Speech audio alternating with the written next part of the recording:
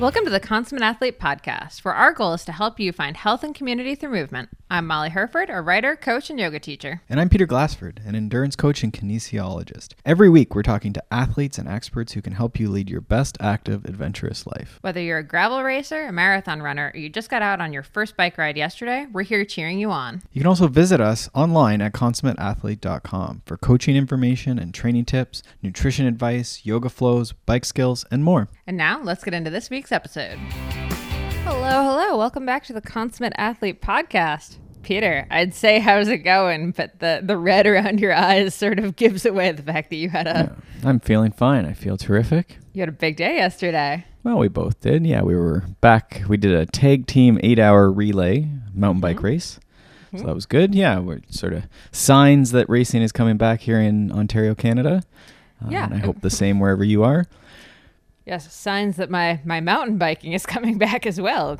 Yeah, you're back riding. You did very well. Aw, thanks, dear. Your pre-ride did less well. You ended up with less well. Interesting welt on your chest. But, just everyone, PSA, please make sure that you have end caps on your mountain bike handlebars, or actually any handlebars for that matter, like road cyclocross as well. Like I never actually really thought about like the handle or the end cap rule in cyclocross. They don't ever check now.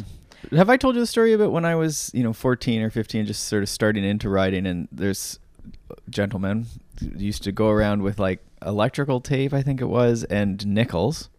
Do they have nickels? 5-cent pieces? Yeah, we have nickels. Okay. And he would tape them onto the end of if someone didn't have an end cap. I don't really feel like that's that helpful. Yeah, I don't know. I guess it's sort of like knucks. What is those, like metal knuckles? For fighting? Yeah, like a brass knuckle to the chest. Yeah, I guess. I don't know. Anyhow, it is important, I guess. It used to be, at least. Yeah. So I learned that this weekend. I was just doing a very relaxed mountain bike ride and just, very minor. Like I stalled out at the top of a climb and just sort of like did the topple over thing that you do when you're not used to clipping out and clipping in, and you don't clip out fast enough to get a foot down, and suddenly you're on your side. But my handlebar went sort of right into my chest. So sort of like hit me in the sternum, and I actually have end caps on. This is not like I didn't have bar end plugs and like this is the result. Like I had bar end plugs on and I still have like a huge like cut, bruise, I don't even know what you'd call it. Sure. Scrape, I guess. Okay. Any other takeaways from the racing of mountain bikes? Just that going hard for a couple hours is a very different kind of pain than doing an ultra where you're just sort of trying to go steady for like 10 to 13. Yeah, and I think that's, why we want to maybe do warm-up races or not take these first races, back or in the season or wherever, whatever situation you're in, try not judge yourself in the moment and certainly after too much. It's sort of getting repetitions in, just like we would with our training. The first time you do a workout, you don't need to judge yourself too much. You get through it, and then you can move forward from there, right? So heard a lot of that sort of just like, oh, it's really hard. And then also the sort of back tension, right? Some people call it back pain, but it's very common, right? In cycling, you're sort of hinged over, especially mountain biking. The bike's moving around underneath you, and maybe you've been on the trainer, you haven't been mountain bike racing. So that's very common too, right? So not to get freaked out that you have chronic back pain now. It's just it's a bit of backstory. It's like your quads are burning, your back's burning. It's okay. In most cases. So that was another sort of takeaway I found. Now, did you have anything you recommend for that post-race, like getting the back sort of worked out if it's still feeling tight? I would say recover and start training more specifically is probably, the thing you're in. And usually it starts resolving itself. Honestly, I don't know if it's people start doing, more race-specific intervals or they just race more or what it is. In most cases it resolves, right? And if it doesn't, then you go down your normal path of for sure. I mean, like, back pain. Do you have any like acute, like thinking like foam roller, ice, that kind of stuff that you like? I mean, during it, I think you can sort of work around it and sort of sit up a little bit, and I always find that like pulling the shoulder blades down, assuming it's related to sort of hinging or hunching over. Even I had your voice in my head the whole time, just being like, stand up, stand up, stand up. Yeah, and that can help if someone's efficient for sure, right? Sometimes that aggravates people, but yeah, you'll see people like stretching at the front of their hips, right?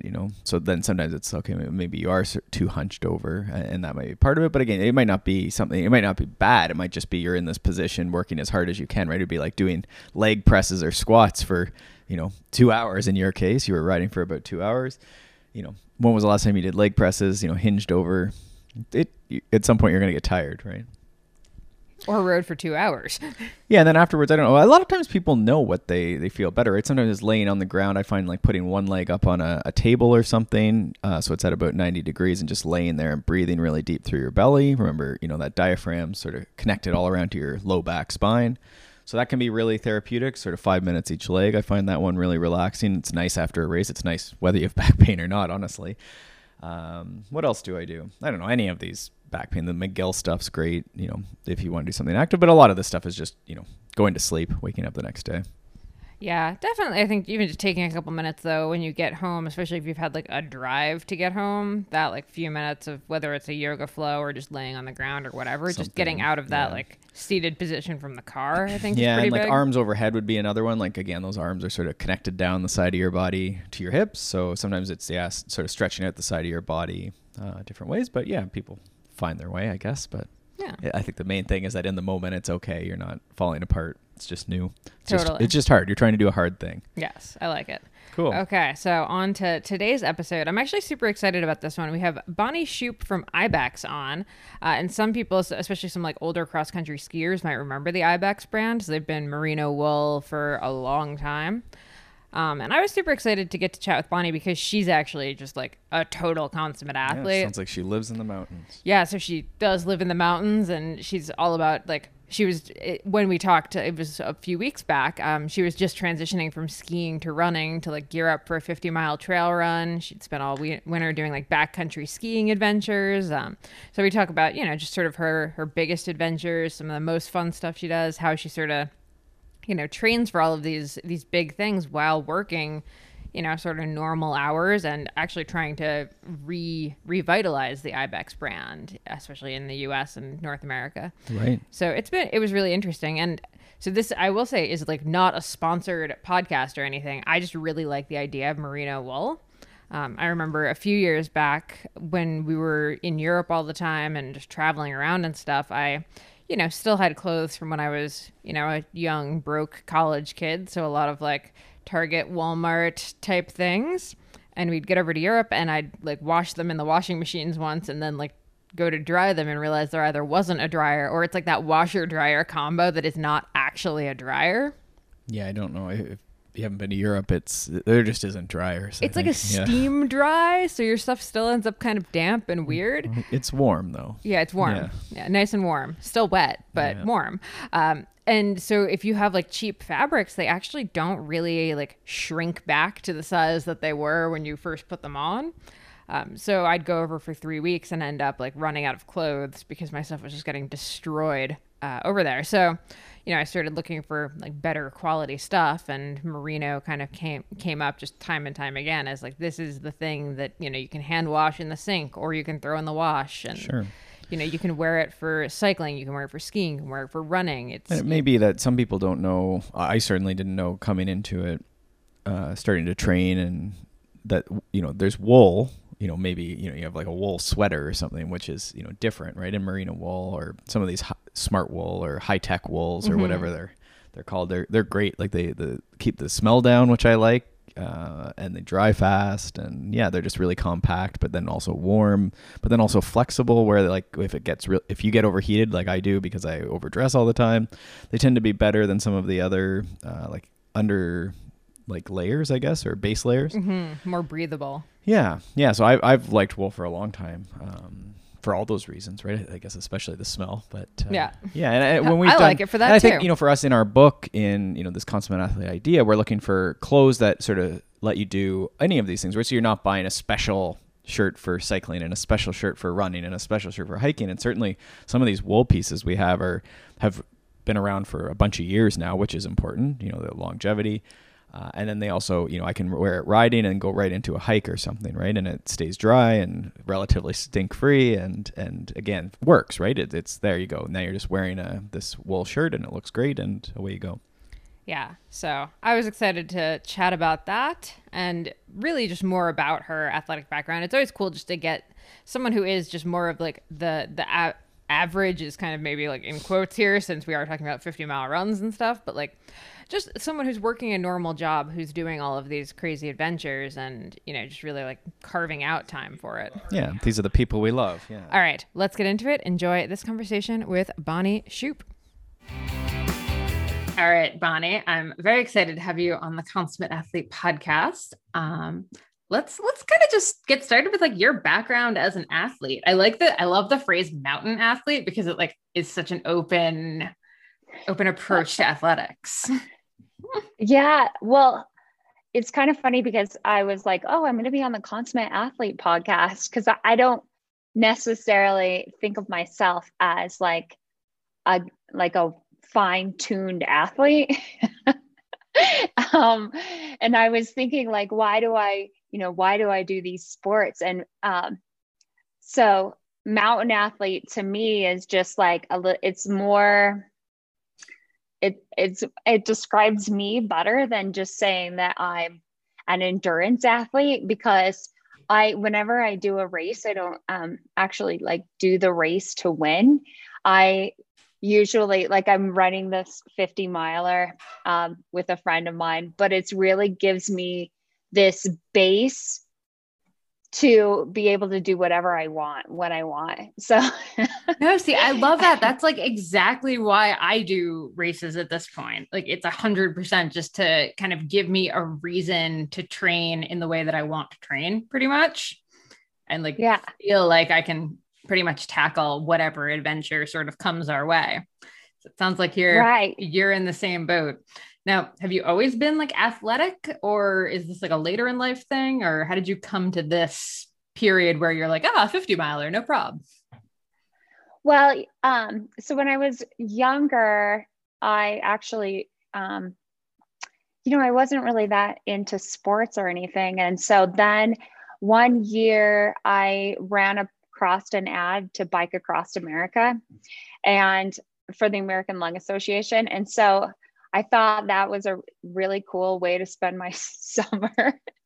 And I was working at a comedy club at the time. So I did this big comedy night and raised $10,000 for the American Lung Association, bought a bike, and then biked across America. And then ever since then, I have just always been into endurance sports. It was just like, it was a really good fit for me to do that.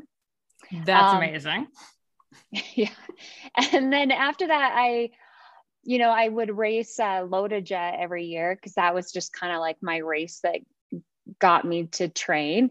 And then one year I was kind of just sick of Loda Jet. I was signed up for the race, but I was like, I don't know if I want to do it. And a friend of mine told me how he does ultra marathons and that he was running the Wasatch 100. And he was like, hey, you're totally welcome to pace me. And I was like, okay, great. So I bought a pair of running shoes and I ran 30 miles of the Wasatch 100. And I was so floppy. I could not, every part of my body was so stiff the next day. It was pretty funny. But then I've just really loved running in the mountains ever since, just because it requires no gear. Mm-hmm. My latest thing has been, because I live in a mountain town as well, and my favorite trail run, which I run all the time without fishing, but my favorite thing now is to bring my Tenkara rod, and then I run this 15-mile loop, and I get up on the Continental Divide halfway through that, but I try to fish all 3 lakes that I hit and see if I can catch a fish as fast as possible. That's amazing. Wait, what do you do if you catch a fish? Do you like put it back, or do you like put it in your pack and you're like, all right, here's dinner, just got to get home quick? Just get home. No, I put it back. Amazing. Okay, we have to come back to, sorry, what were you doing at a comedy club? Were you actually like doing stand-up? I did do stand-up a couple times, and then I really just mostly waitress. I'm really interested. I think comedy is just, it's just so fun, right? That I've always been really interested in it. So amazing. Yeah. Okay, from comedy to mountain town. I love this. And I also want to ask about the biking across the US. That's, a pretty intensive undertaking. Uh, did you run into any issues? I'm just like picturing kind of first rides and you're just like, oh, I'm just gonna go across the country. How did you prep for that? And I mean, did you realize like bike shorts were a thing, or like had you been riding a little bit before then, or how did this go? I really hadn't ridden. I hadn't ridden much at all. I bought my bike maybe a month before we left, and then bought all the gear. Um, and just packed up. And then the first week, I would literally like just get off my bike and set up my tent and crawl into it and go to sleep. Yeah, no, it was an intense undertaking. I think I don't know why I do that, but Well, I kind of love that because it does sort of demonstrate that like, we have all of these sort of like best practices, and I can talk for hours about like the right bib shorts for you, or like, the best way to do bike packing, or like the best things to bring or whatever. But like ultimately a lot of it gets down to just getting out and doing it and just kind of giving it a shot. Seems like you're big on doing that. Yeah, definitely. So yeah, Okay. I've definitely honed my gear over the years. We'll say that. Yeah. So And did I see you ski in the winter too? yeah, I definitely, I love to do backcountry skiing. I live in Netherlands for a reason. So last year, I think also what has happened with me and why I would say I'm more of a mountain athlete than like a real athlete is like, I'm just like everybody's endurance buddy. So whenever a friend of mine will get like some crazy idea that they want to do, they'll be like, oh, well, Bonnie's solid. We'll invite her along. But that's the best person to be. Like that's actually literally like the reason we started the Consummate Athlete is we had a friend out in BC and we were out there for like a weekend, and he is not a professional racer or anything. But in that weekend, he like went downhilling on his mountain bike and then like went on like a regular mountain bike ride, like with a pro, and like kept up. And then he went like kiteboarding. And then he was like doing this crazy, like backcountry drop, like hike out kind of like just bananas thing. And we were just like, oh my God, that's so cool. We want to be able to do, like, we want to be the friend that gets invited on all of those things, which it sounds like you are. So there you go. Yeah. You are a consummate athlete. There we go. Oh, nice. Yeah. So last March, actually right before COVID hit, we went and skied from Aspen to Vail, which is like 100 miles, going hut to hut. So that was really awesome. Self-supported. And when we arrived in Vail, we actually skied basically into COVID, learned what was going on for the first time, which was really interesting. So, oh my gosh. I can't even, that's hilarious. How long did that take? it was just a week. So, I mean, just a week is like, that's a long time to be on skis and staying in huts, self-supported. yeah. Yeah, it was really, I mean, it was really fun for me, but for my friends that don't do endurance, they were, like day 2, they were just like, you've got to be kidding me. We have to do this for a week. I'm like, you guys buck up. I mean, this is what you signed up for. It's kind of fun. Amazing. So out of all of you just listed so many like big adventures here. Out of all of like, which is like the biggest adventure that you've done? We're just taking a quick break from today's episode to talk to you about Inside Tracker. So you want to take charge of your health and wellness. That's why you're here. You're trying to do all the right things for your body to get more energy, better sleep, and a healthy immune system. And you probably want to improve your performance. And of course, live a healthy, adventurous life for a long time. But it's confusing out there. There's so much information and misinformation, and what works for someone else might not work for you. You want a clear picture of what your body looks like on the inside, a clear measure of whether your diet and exercise choices are helping or hurting, and a clear idea of who and what to trust when it comes to health, wellness, and performance guidance. Founded in 2009, Inside Tracker is the ultra-personalized performance system that analyzes data from your blood, DNA, and fitness tracker to help you optimize your body and reach your health and wellness goals. The recommendations that come from the analysis are ultra-personalized, and you can choose the ones that are most compatible with your lifestyle. Each recommendation is directly linked to a peer-reviewed scientific publication. An Inside Tracker doesn't just show the normal biomarker zones, they show you the optimal biomarker zones and numbers that are best for your body. And now, for a limited time, you can get 25% off the entire Inside Tracker store. Just go to insidetracker.com/consummate. That is insidetracker.com/consummate. All right, now back to the episode. Every adventure is just, it's a little different. Probably biking across America. My very first adventure was my biggest adventure, mostly because I also just didn't know what I was doing. Yeah. Yes. Pretty quickly you're figuring that out. As I'm like thinking about it, it's not even just like the bike shorts or anything. I'm like thinking about the eating for all of these things. Like, right. That's the biggest learning curve, right? How do you fuel all day for these things? Right. Yeah. And I actually was really broke. I was so young, and I got a sponsorship by Power Bar. And I ate all of the really dense, those just super dense, like Power Bars that nobody would eat now because they've changed their recipe, but I like lived off of those for a month. Amazing. That's hilarious. I always talk about, we had a traveling Power Bar for like 7 years that just came everywhere with us in our food box. And we just wouldn't do it. It was always sort of like the emergency Power Bar. And we finally got rid of it because we were like, I don't know what kind of emergency we're going to need to have before we finally crack this one open. And I think it had expired like 4 years earlier. So we were finally like, okay, it's time to move on from this. Definitely. That's awesome.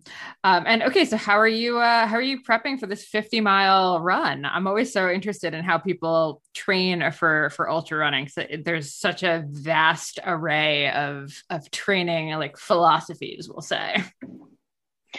Yeah, I'm not I'm not very good at training. No, I just run. So for me, it's just about like trying to put in miles. And I'm not very regimented about it. I'm just like, I get to the weekend. I think that's the one reason why I stopped doing like ultra runs, especially like, I don't think I'll ever run 100 miles again, just because every weekend you're stuck running. You're like, oh, it would be great to go rock climbing or biking or anything, but I really just have to run. Yep.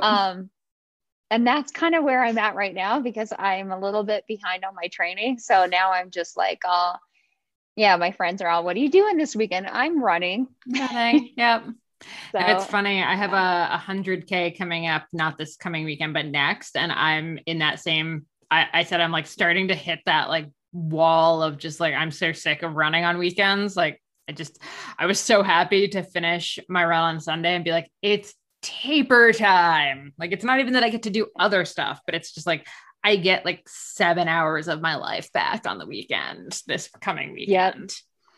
And then like several recovery days after the actual thing. Yes. Didn't think I'd ever get sick of it, but I'm just like, I'm so tired of running right now. Totally. Yeah. That's exactly how I feel too. Like, and it's funny because, I still have so many friends that are just such big runners and that's all they talk about. And I'm just like, oh, I really just want to spend a weekend like playing music and like sitting around. It's such an important balance, I think. Like there's the times for the specific training, but then we do need to have like the off season of just like whatever on the weekend. Adventure. Yeah. Fun. What about injury avoidance here? Like, these are some big honking adventures that you're doing. How have you managed to get through these in one piece, it looks like. Lots of physical therapy through the years, I would say. A friend of mine was saying that the older you get, the less you have to work because you have to do more physical therapy, which I thought was really funny. And then like anytime my friends are like, "Oh, my knee hurts," I'm like, "Oh, I've been through that. Why don't you get a band, Yep. wander out your house for Yeah. a while?" So yeah, I mean, for me, I'm always like checking and balancing like every part of my body to make sure it's functioning, and just being really aware and then putting in the time Mm-hmm. doing the therapy to make sure every muscle is strong. Yeah, So, that's a lesson I am finally starting to like understand and like truly do, which I do not care for one bit. I will tell you that. I'm like, oh, I've spent how much time just like stretching things? Come on. But it's well, so and worth it. yeah, I mean, you're a yoga instructor, which is like, Yeah. I used to be a yoga instructor as well. I just think it's like that natural thing you have to do, right? I Mm-hmm. mean, along with all the other sports. So, 100%. Yeah. Like for the past like 8 years, I've had my like morning yoga routine that I do without fail every day. I do like one, like, full thing a week, like whatever. So I put in that time, but then just like the actual like physical therapy exercises for specific things, like for my knee at the moment, I'm just like, I don't want to do these. They're annoying and I feel bad, like I'm bad at them. So like naturally I don't want to do them. Whereas a yoga flow, I can like do all day and be like perfectly happy. So I know the more I dislike doing it, the more I probably need to do it, but it's an everyday totally. battle for sure. Yeah. Hip openers for me. That's me. I'm Mm-hmm. always like, oh, I need to do those. I don't do them well. Yeah, don't do them well, so I don't want to do them, but they're the ones that matter for sure. Um, and okay, so wait, are you in your home right now? Is this background your house? Yeah. And it's actually a mess right now because we're claying our walls right now. So everything's like moved Nice. over to my climbing wall. And I was gonna um, say, I realize that most people are gonna be listening to like there's no video with this, but I just want to point out that you have a climbing wall behind you and a set of rings. Is that yeah. And yeah, this is like my little girl cave. Um, usually. amazing? Amazing. So, yeah. So like I have like all of ibex really usually on one side, and then the other side is like my climbing wall, a yoga mat, my rings, have a little box. Um, yeah, so I can just be, do my girl cave things in here. Fantastic. Just fantastic. Okay, with the rock wall, like how do you use that? Because I love that you have it. Like, do I you move mean, it around? Do you like practice on certain holds? Do you just hang? Like, talk me yeah, through. all of that. I have a lot of friends that will come. I mean, not a lot, but I have like a handful of friends that will come over and set routes for us. And then, and then it becomes this thing like, have you finished this route? That's so cool. I So, love it. Our condo is like 2 stories and like open with a loft. So we have like one really high wall. And we're always like, if this condo wasn't just like so much drywall, I would 100% be like trying to set that up. But it would take so much work to like stud the wall enough to make a climbing wall happen in here. But it's like always in the back of my mind. And I'm very jealous of totally. yours. I mean, yeah, it's good core, right? So, and I So feel like good. that's the one thing that everyone should always be working on. I Mm-hmm. think that's like the biggest advice I end up giving my friends all the time. Well, have you worked your core? 100%. Yeah. For trail running, for riding, it's so funny how much of like these activities that you think are like leg and cardio based all come down to like if you have a strong core, you're spending so much less energy, you're so much more efficient, you're so much safer. It's incredible. Yeah. So, yeah, that's why I like it. And the rings too. The rings are really good for Okay. core. How So, do you use the rings? Do you do like muscle ups on them or like I really just play on them. But yeah, I I do love muscle it. pull-ups. Oh my gosh. I love that you were like, I don't really consider myself an athlete, but I have this rock wall on these rings, but no, no big deal. This is amazing. Okay. Yeah. So now let's talk Ibex here. How does someone go from waitressing and doing the occasional stand-up at a comedy club to working at Ibex? And also explain Ibex to those who have kind of recently come to the outdoor industry, because I feel like it's pretty like old school, but like a lot of newer maybe athletes haven't heard of it. Right. Yeah. I guess it was from starting so young, just writing that I was just I'm in that age bracket where they didn't have enough really great gear for women. And in the like at the time, I just decided, I'm going to go. I was a graphic designer for the outdoor industry, really worked in the climbing industry a lot. And I decided to go back to school and get my degree in apparel so that I could, design like good gear for women, really. And I would say that I feel like men's designs are actually faster for me now than women, but I did. But we have to say women are much more complicated, right? Like that's a fairly accurate thing to say.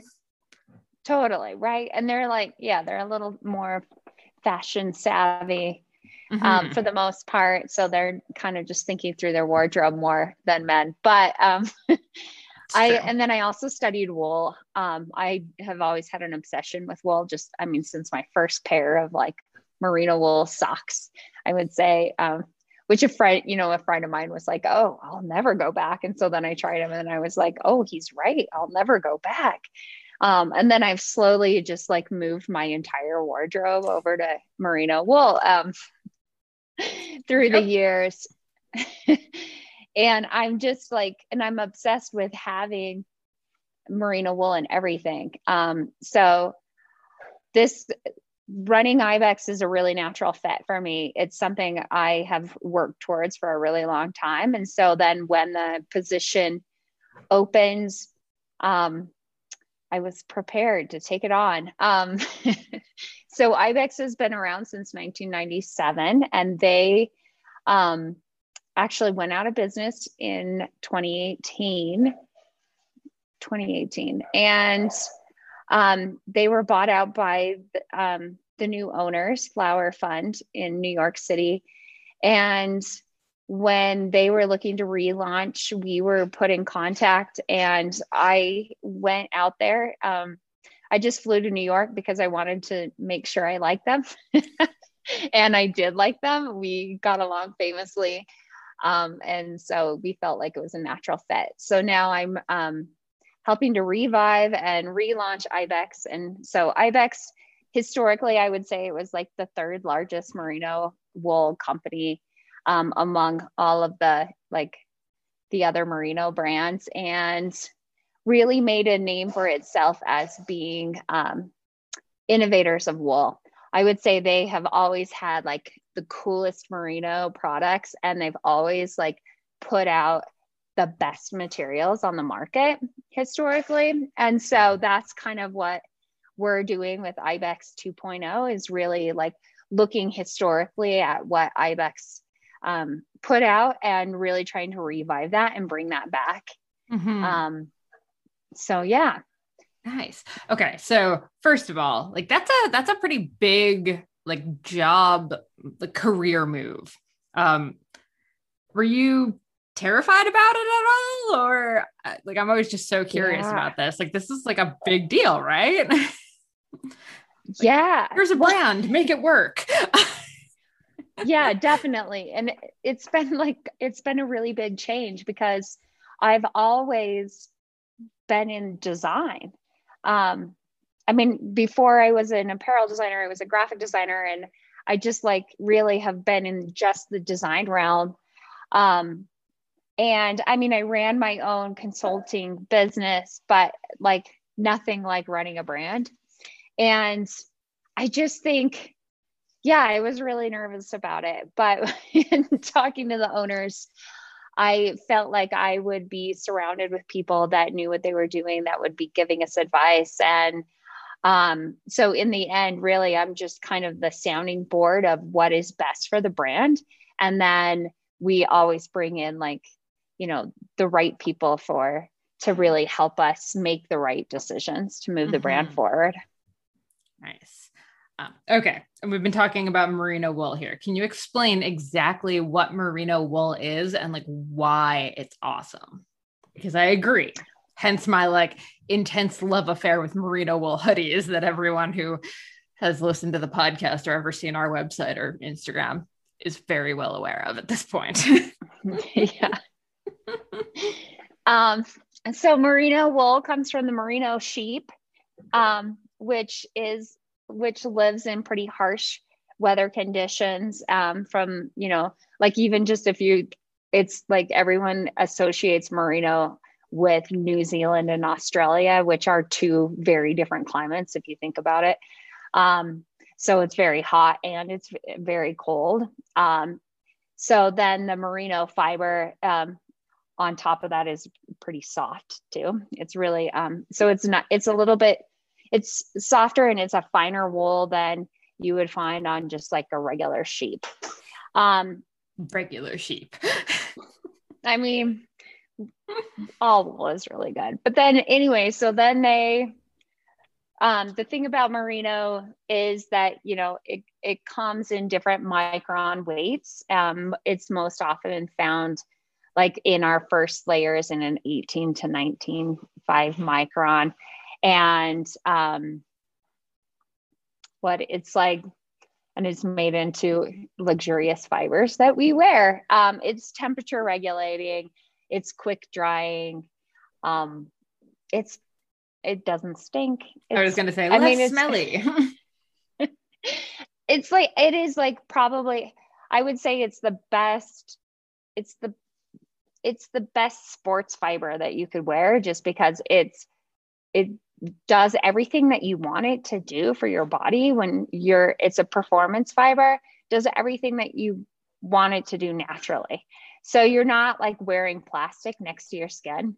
You're wearing merino, which is like regulating and like moving moisture away from your body and quick drying. And yeah, it's merino. No, I love it. I've had very similar experiences. I feel like a lot of hikers obviously have been using it for ages at this point. Runners have gotten into it. I'd say cyclists have also gotten into it. A lot of the upper layers are now merino.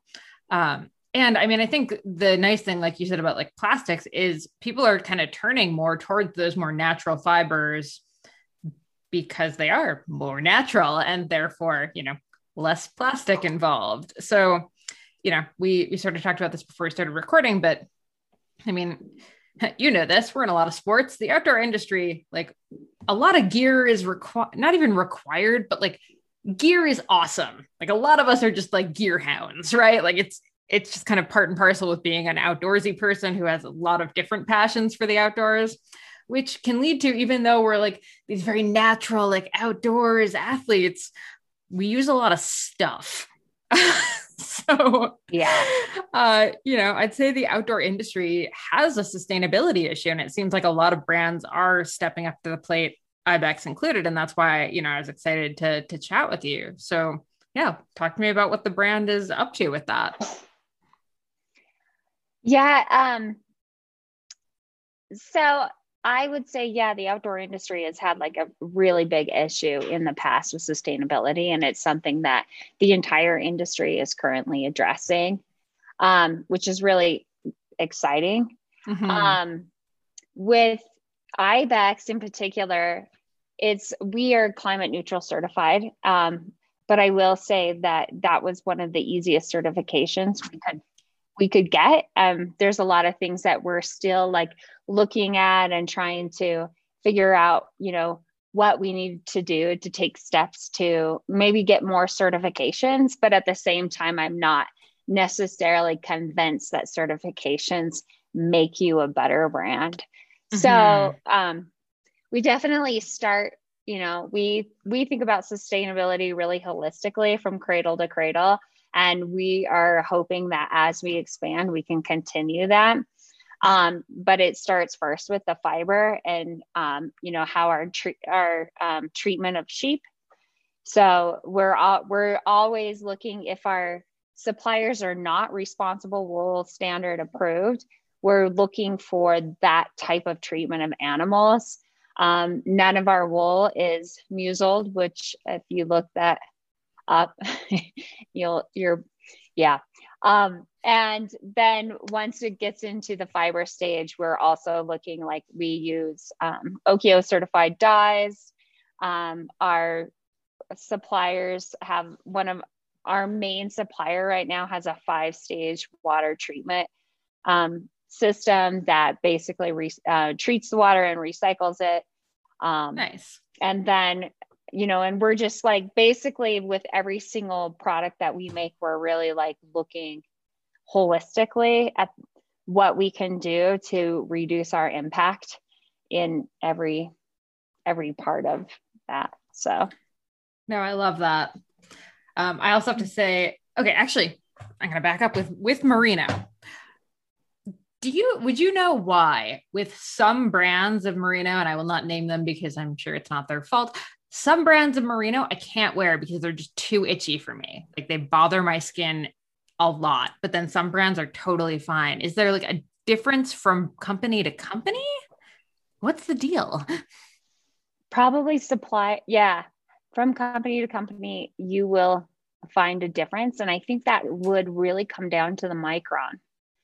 It could come down to the dyes as well, though. Ooh, that's a fair point. Yeah. Because I think it actually was like a pink base layer that like just destroyed my skin, but the black one didn't really bug me quite as much. Oh, interesting. Yeah. So, and we get a lot of people that write in to find out what kind of dyes we're using, because usually that will affect, it does affect the wool. So, and then the micron is a huge one too. You want a finer micron because that just makes it soft. Okay. So I'm looking at the rack behind you, and I have to say, like, I just love that it's like a sea of neutral colors. I'm not seeing like a ton of really bright colors popping out. Anyone who, again, knows anything about me knows that I'm just like black, white, and like every shade of gray in between is like all I want. So I think I like merino wool partially because very rarely are you seeing like neon pink merino wool. It's pretty much always like a classy-ish neutral. Yeah, definitely.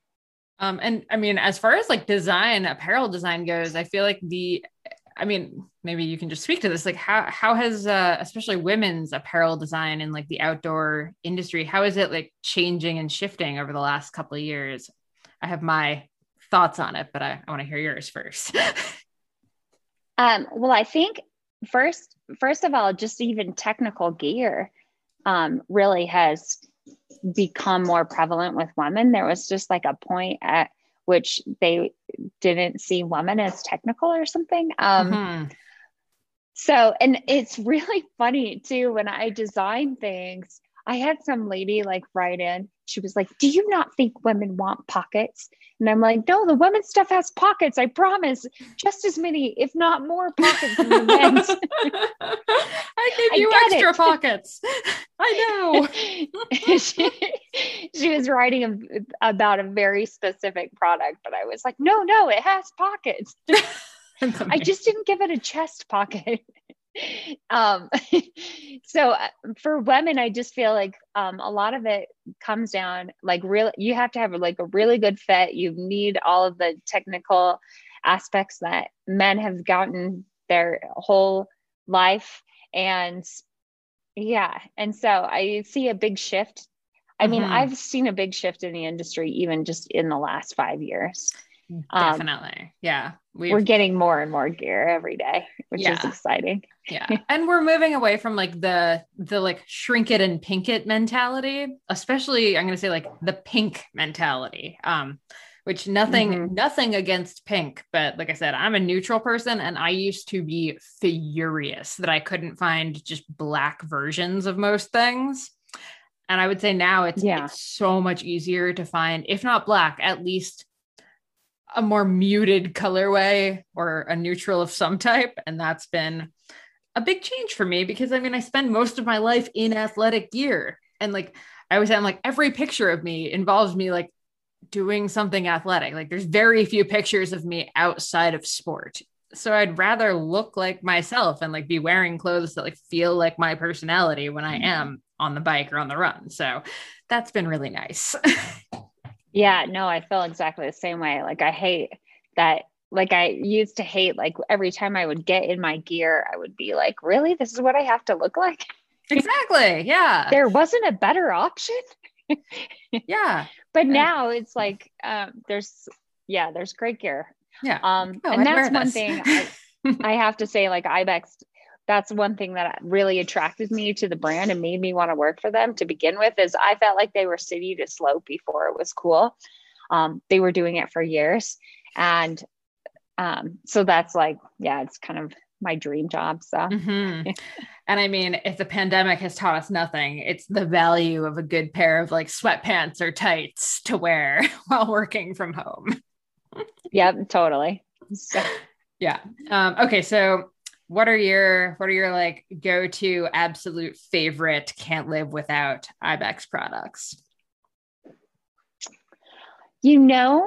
that's a good question. The joggers are really nice. I've been eyeing them. I'm not going to lie. I love a jogger. I'm like mildly obsessed with the right jogger. I literally wrote an article about this as just like a complete aside, because my friend and I had done a big bike packing sort of big is pushing it. We rode 100 miles to a place. We like did it was like hotel style. So we just had like little tiny backpacks. We rode 100 miles. Then we ran a trail marathon the next day. And then we rode the 100 miles home the day after. And Nice. all like we couldn't bring much, right? Because we had tiny backpacks. So I just jammed a pair of leggings in, and I was so mad at myself the entire like any off bike or not running time, because the last thing that I wanted on my legs was tight leggings. Yeah. So I was so uncomfortable because all I wanted was like my skin to be able to breathe a little bit. So since then I've been like obsessed with not just joggers, but finding like the lightest, most packable joggers that you can find. It's been this really weird like thing for me lately. So yeah, I hear you on joggers. It's not weird. I have so many joggers. No, I hear you. And then I also think our Woolies Tech base layers I think they're bomb proof. I absolutely love them, and I think that they're probably the best base layer on the market for their weight. So, yeah. I think honestly, if I would say like anyone should buy, like if I was picking just sort of my like capsule gear collection, it would have a merino base layer in it, like as my first immediate thought, because it can be worn for anything, right? Like you can throw a cycling jersey over it and boom, you have a long sleeve cycling jersey. You can wear it regularly for running. You can go hiking in it. You can it's an everyday shirt. Like every trip we've done where we have like a very minimal amount of stuff, I will have a merino long sleeve base layer like across the board. Yeah, absolutely. So nice. And do you have any exciting developments in the works as we sort of wrap this up? What's next for Ibex? What should we be looking for? We have a lot of really exciting stuff coming out for fall, winter, including more base layers of different weights, which is, I feel like, I live in merino, so I have a base layers of every single weight in merino, and I feel like everyone needs to own them. Let's see, we have some other new material developments that are underway. That's something that's like really key to Ibex. So, some interesting boucle, washable wool boucle we're working on, which is just more of a casual everyday piece. And then one of the things that I really have been looking at, Ibex did cycling gear really well. And so there are some pieces that I feel like we want to possibly look at bringing back, but Exciting. I don't really want to say we're going to bring back a full collection of cycling gear, but I would say there's definitely some things on the horizon. Nice. No, and then be on the lookout because lots of cool things are coming out. So I love it. I love it. And then last thing I want to ask before we wrap up is, I mean, we sort of talked about this as far as like thinking about sustainability with brands. And as someone's like looking for new gear, it sort of sounds to me like what you've been saying is, instead of maybe looking at the like labels that a company has or like the certifications that they have, like that's one thing you can look at, but also like actually looking at the company itself and like what they're doing, because the labels don't totally tell the whole story. Would that be accurate? Yeah. I mean, I would say, yeah, that's pretty accurate. I feel like when you're looking at sustainability, you can never be like, oh, this is the perfect solution. You always have to like really account for everything that you're planning, everything that you're doing. And especially when you're buying a piece that you plan to wear for certain activities or, from like, you're not going to wear like 100% merino lightweight base layer to do like really more technical rock climbing stuff in. So I think sustainability really doesn't just come down to the label, but really I feel like consumers have to do a little bit more research. Yes. Look at what the company is doing, look at everything that they're putting out. So yes. I don't think that's the best answer, but no, it's a great answer. It's a great answer. And I think the other thing is just, I mean, we've talked about like how versatile some of the stuff is, but looking for gear that you can use from thing to thing. Like obviously some stuff is going to require very specialized gear. I would never tell someone to, go for a bike ride in Lululemon, like tights, right? Like I would always say, no, right. you need to wear a chamois. Like that's a non-negotiable. But like running, biking, whatever, there's a lot of stuff that can cross over. So you don't necessarily need like the exact gear for like this very niche activity. Yeah, definitely. Awesome. Okay. Where can everyone find Ibex, et cetera, et cetera? So currently you can only find Ibex online at www.ibex.com. Excellent. Yeah. And then in the next year or so, we'll be in some fun boutique wholesale stores. So look at your local shops and hopefully we'll be there. Amazing. Oh, Bonie, it was so much fun getting to chat with you. I love the fact that you were like, I'm not a consummate athlete at all, but here's all of the reasons I very clearly am one. I love it. I love it so much. Yeah. Thanks for having me on. Thanks so much for tuning into the Consummate Athlete podcast. If you enjoyed this or any of our past episodes, do us a solid and leave us a rating or review wherever you listen to podcasts. And check out our book, Becoming a Consummate Athlete, over at consummateathlete.com. Questions or comments? Find us over on Instagram at Consummate Athlete, and we will see you next week.